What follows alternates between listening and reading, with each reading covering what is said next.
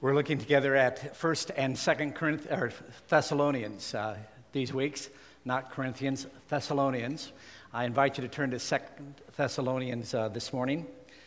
For those of you who have been paying attention, and we who preach like to think that you who listen are paying attention, today's text may occasion that strange sense of déjà vu for you.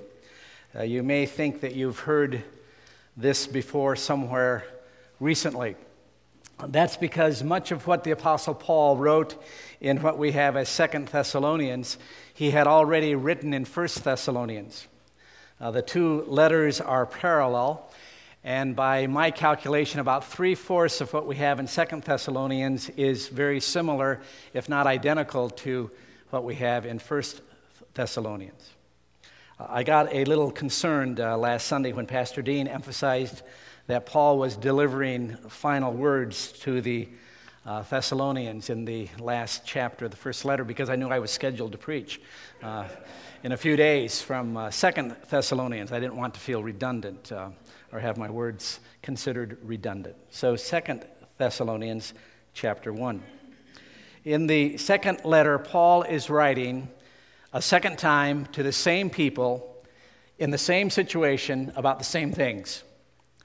To review a bit, Thessalonica was a Roman city of Greece where Paul and his co-workers, Silas and Timothy, had had a short but very productive ministry. That story is told back in the book of Acts in chapter 17. They preached the gospel, and men and women came to know Jesus, and then Paul and Silas and Timothy and their co-workers were booted out of that city, leaving a fledgling church to develop wings and fly as God's people in that time and place, a very inhospitable place for the Christian message and those who would tell it to their neighbors. From a human perspective, not a lot could be expected from that inauspicious beginning, from that little band of Christ followers that Paul left there in Thessalonica. Even after Paul and Silas and the others left town in the middle of the night, persecutors came from Thessalonica to the next city on their route, a city named Berea, to harass Paul and Timothy and Silas. And so it looked like nothing could come out of their work in Thessalonica. Yet when Paul wrote his first letter to them some months later, he commends them, those Christians there at Thessalonica, for their faith. That is, their abiding, enduring, growing confidence in God. He commends them for their love for each other. He commends them for their hard, persistent work in the face of opposition, for Jesus in the face of great opposition. And he has two great themes in his letter, the second letter as well as the first. I said them to you some weeks ago. Two great themes, eschatology and ethics. That is, end-time events and how they are supposed to act in the meantime. Some Thessalonian believers were worried that they had somehow missed out on the second coming, or that their brothers and sisters in the faith who had died were somehow not going to experience all the blessings of Christ when Christ comes to claim those who are his. And so when Paul writes to them, he writes to encourage them with the good news that they have received and the good news that is yet to come. Jesus has come to save us from our sins, to make a place for us in the family of God, and Jesus Christ is returning. And when he returns, those who are his will be rewarded. So Paul picks up those main themes again. His reason for writing is to encourage people who were being persecuted, whose faith was being tested, whose confidence in Christ was at risk because of their trials and troubles that they faced. So it's against that backdrop and into that situation that Paul wrote the second letter.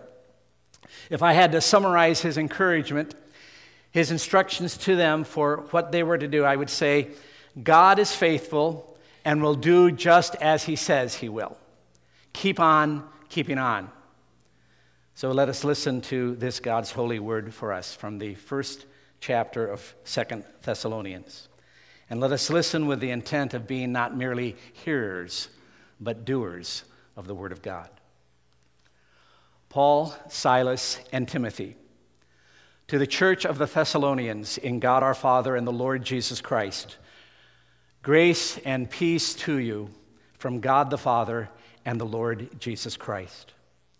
We ought always to thank God for you, brothers, and rightly so, because your faith is growing more and more, and the love every one of you has for each other is increasing. Therefore, among God's churches, we boast about your perseverance and faith in all the persecutions and trials you are enduring. All this is evident that God's judgment is right, and as a result, you will be counted worthy of the kingdom of God, for which you are suffering. God is just. He will pay back trouble to those who trouble you, and give relief to you who are troubled, and to us as well. This will happen when the Lord Jesus is revealed from heaven in blazing fire with his powerful angels. He will punish those who do not know God and do not obey the gospel of our Lord Jesus. They will be punished with everlasting destruction and shut out from the presence of the Lord and from the majesty of his power on the day he comes to be glorified in his holy people and to be marveled at among all those who have believed. This includes you, because you believed our testimony to you. With this in mind, we constantly pray for you, that our God may count you worthy of his calling, and that by his power he may fulfill every good purpose of yours and every act prompted by your faith.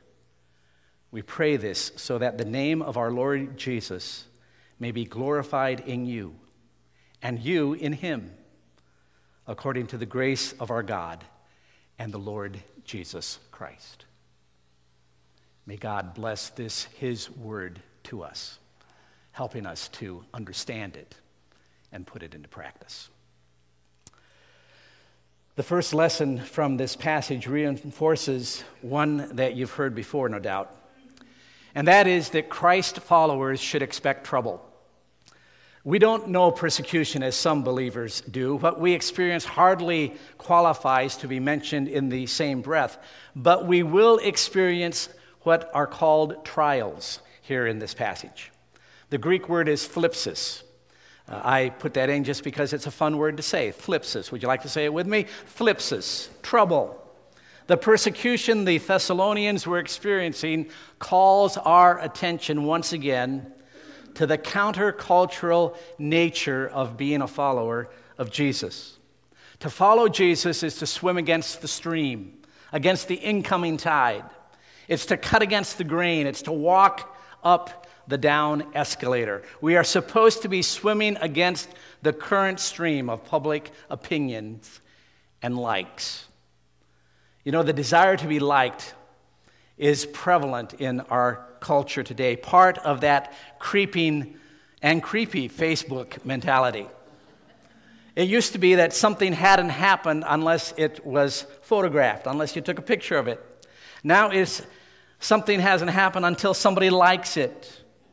I fear we're becoming a society of Facebook friends who desperately want us and our things to be liked. But Jesus said, don't be surprised if the world dislikes you. Actually, he said, if the world hates you. So much Christian preaching and teaching and publishing these days is of the how-to variety.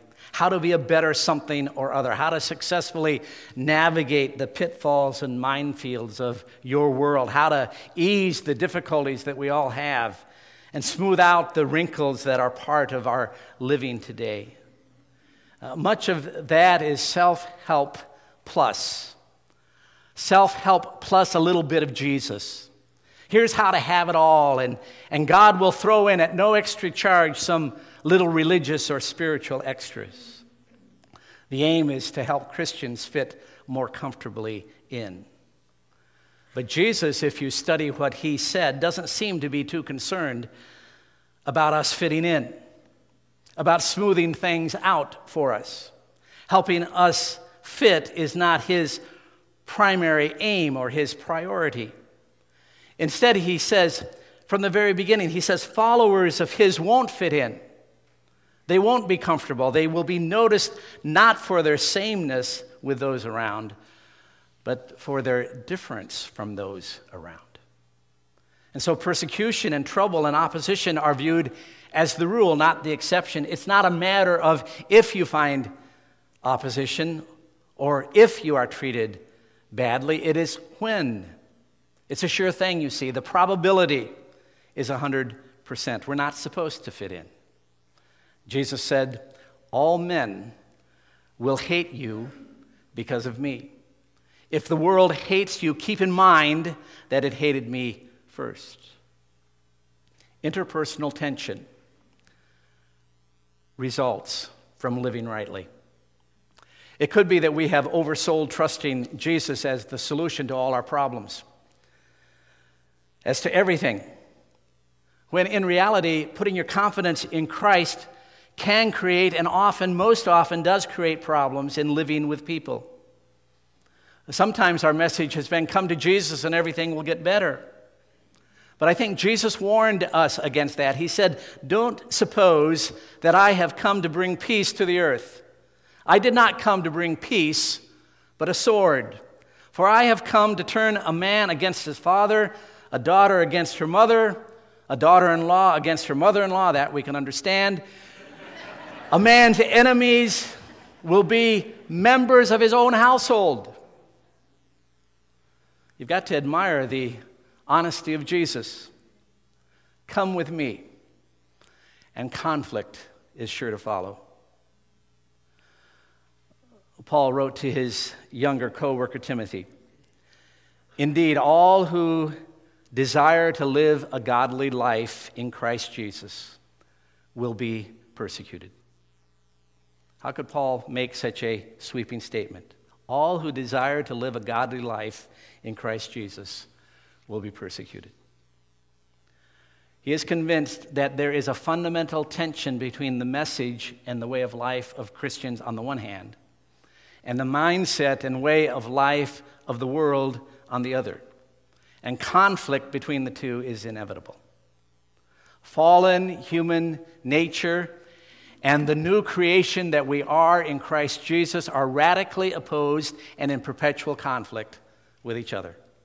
Sooner or later, God-centered Christians will be mistreated for the things they believe or the lives they live. And to one degree or another, all of you who are serious about putting God first in your work and your home and your school and your leisure will bump into some form of opposition. Goodness is not easily tolerated by evil because it exposes evil for what it is. It's viewed as a statement against evil, as an indictment of evil, an exposure of evil. Jesus said, everyone who does evil hates the light and does not come to the light, lest his deeds should be exposed. So this thlipsis, this interpersonal tension most often comes into the life of the person who seriously follows Christ. But I have to add quickly, not every trouble we experience, or trial we meet, or suffering we endure is persecution for the sake of righteousness. Sometimes it's just the plain old, ordinary vicissitudes of life. Life is hard. Harder for some than others. Harder sometimes for all of us than it is at other times for us. And righteousness does not equal obnoxiousness. Sometimes the trouble you're experiencing is just because you're a little bit odd, a little bit obnoxious. Our troubles and suffering have to be put into the context of the kingdom. The context of the kingdom. And I mean kingdom in two senses here. Kingdom in the sense of the total scope of what God is doing around the world. All that God and God's people are and are doing around the world. What the church is experiencing right now elsewhere, that the kingdom in that sense. and also kingdom in the sense of God's coming kingdom, what is yet to come in fuller reality, in greater fullness as God's presence with and for his people. We need to put our suffering in the context of the kingdom. That ought to cause us to value and protect our freedom from systemic persecution. You know, in America, we're blessed beyond any other nation in the world. What a privilege it is to live as a follower of Jesus Christ in the United States of America in this first part of the 21st century. And that's the conclusion that any well-informed Christian traveler would come to. Whether he gets on a plane and visits other countries or just reads the newspaper or surfs the net to see what's happening around the world, you wouldn't want to live anywhere else. World travel makes for grateful American Christians. I can guarantee you that those going on the MV to Haiti will return toward the end of July grateful to be a Christian in the United States of America. That should cause us to value highly the safeguards of religious freedom that we have here. We are free like no people on earth to both experience and express our faith. And so we don't know much about persecution firsthand. We can get all excited when something happens that seems to infringe upon our freedom. Some misguided principle misinterprets the separation of church and state and clamps down on a teacher, we think, or seems to restrict that freedom. We're quick to call that sort of thing persecution. On a more personal level, we sometimes experience the ostracism and ridicule that comes from taking an unpopular stand in the workplace or at school, in our neighborhoods or elsewhere. And we think, oh, now we're being persecuted. But I have to tell you, it's nothing compared to what Christians elsewhere are experiencing. And so I'm encouraging you to be grateful for the freedom we enjoy. Always vigilant, of course, to the erosion of that freedom, but possessing an overwhelming sense of thankfulness to God that causes us to value and protect our freedom from systemic persecution. This text also calls us to become informed about and active in the plight of Christians around the world. When I was young, we had on our bookshelves at home a book called Fox's Book of Martyrs. In Fox's Book of Martyrs, you could read the account of Christians down through the centuries who were killed for their faith. Our particular version happened to be illustrated, so it was an interesting book to look at. But those persecutions, those martyrdoms were long ago, far, far away. But you need to know that martyrdom and persecution are taking place today. It is contemporary. Just Google persecuted church, and you'll see that it is not yesterday's news, but today's news.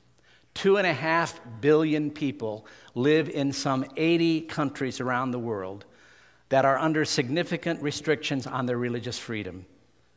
60% of all believers live in one of those countries. And 16%, about 250 million of all Christians live in countries where there is severe state interference and harassment. The U.S. State Department from time to time puts out a report on worldwide religious freedom.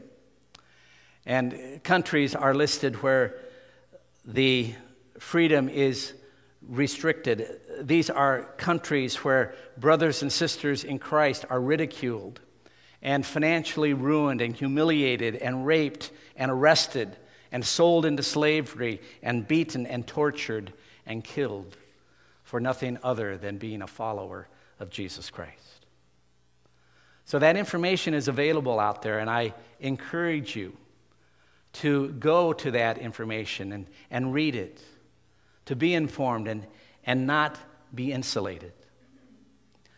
But in addition to moving us to consider the plight of Christians elsewhere, this passage from 2 Thessalonians, like 1 Thessalonians, is meant to stimulate us to look beyond life now to heaven later.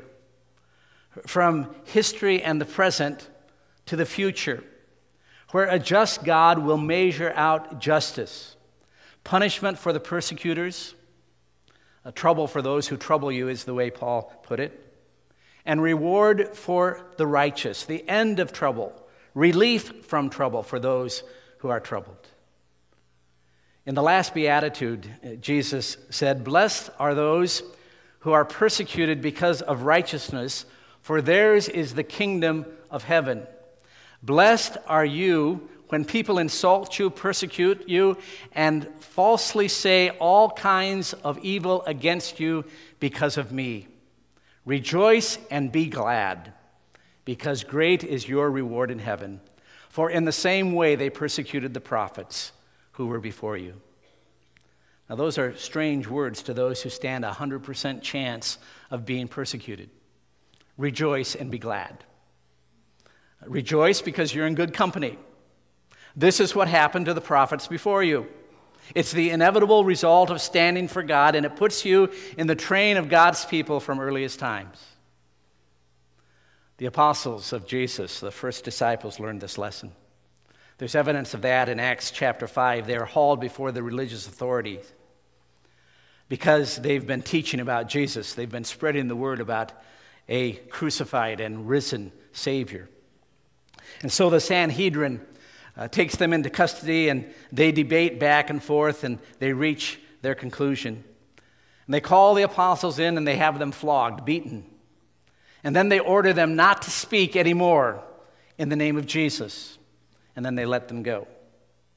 And then there is this report of what the apostles did next. It says, "The apostles left the Sanhedrin, rejoicing because they had been counted worthy of suffering disgrace for the name." When you are persecuted, even to the least extent, you are put in a grand company of people. That includes prophets and apostles. Think of that. The second reason to rejoice looks beyond this life to heaven. We so easily forget that God made us to share life with Him forever. That this world is not our home, that we're not permanent residents here. That beyond this life, for those who trust Jesus Christ, is eternal life, is heaven. And that ought to be our focal point, even when we are experiencing opposition. All else is temporary, even suffering because of Christ. Listen to these words from two other letters of Paul. "Now, if we are children, then we are heirs, heirs of God and co-heirs with Christ, if indeed we share in His sufferings, in order that we may also share in His glory. I consider that our present sufferings are not worth comparing with the glory that will be revealed in us. For our light and momentary troubles are achieving for us an eternal glory that far outweighs them all. So we fix our eyes," Paul says, "not on what is seen, but on what is unseen. For what is seen is temporary, but what is unseen is eternal." Psalm 35 says, "Weeping may stay for the night, but rejoicing comes in the morning." You see, sorrow lasts a night, but joy comes in the morning. It's not permanent, this sorrow, this trouble, this thlipsis. It's not our enduring condition. Mother Teresa said, "In light of heaven, the worst suffering on earth, a life full of the most atrocious tortures on earth, will be seen to be no more serious than one night in an inconvenient hotel." So eschatology, what's going to happen?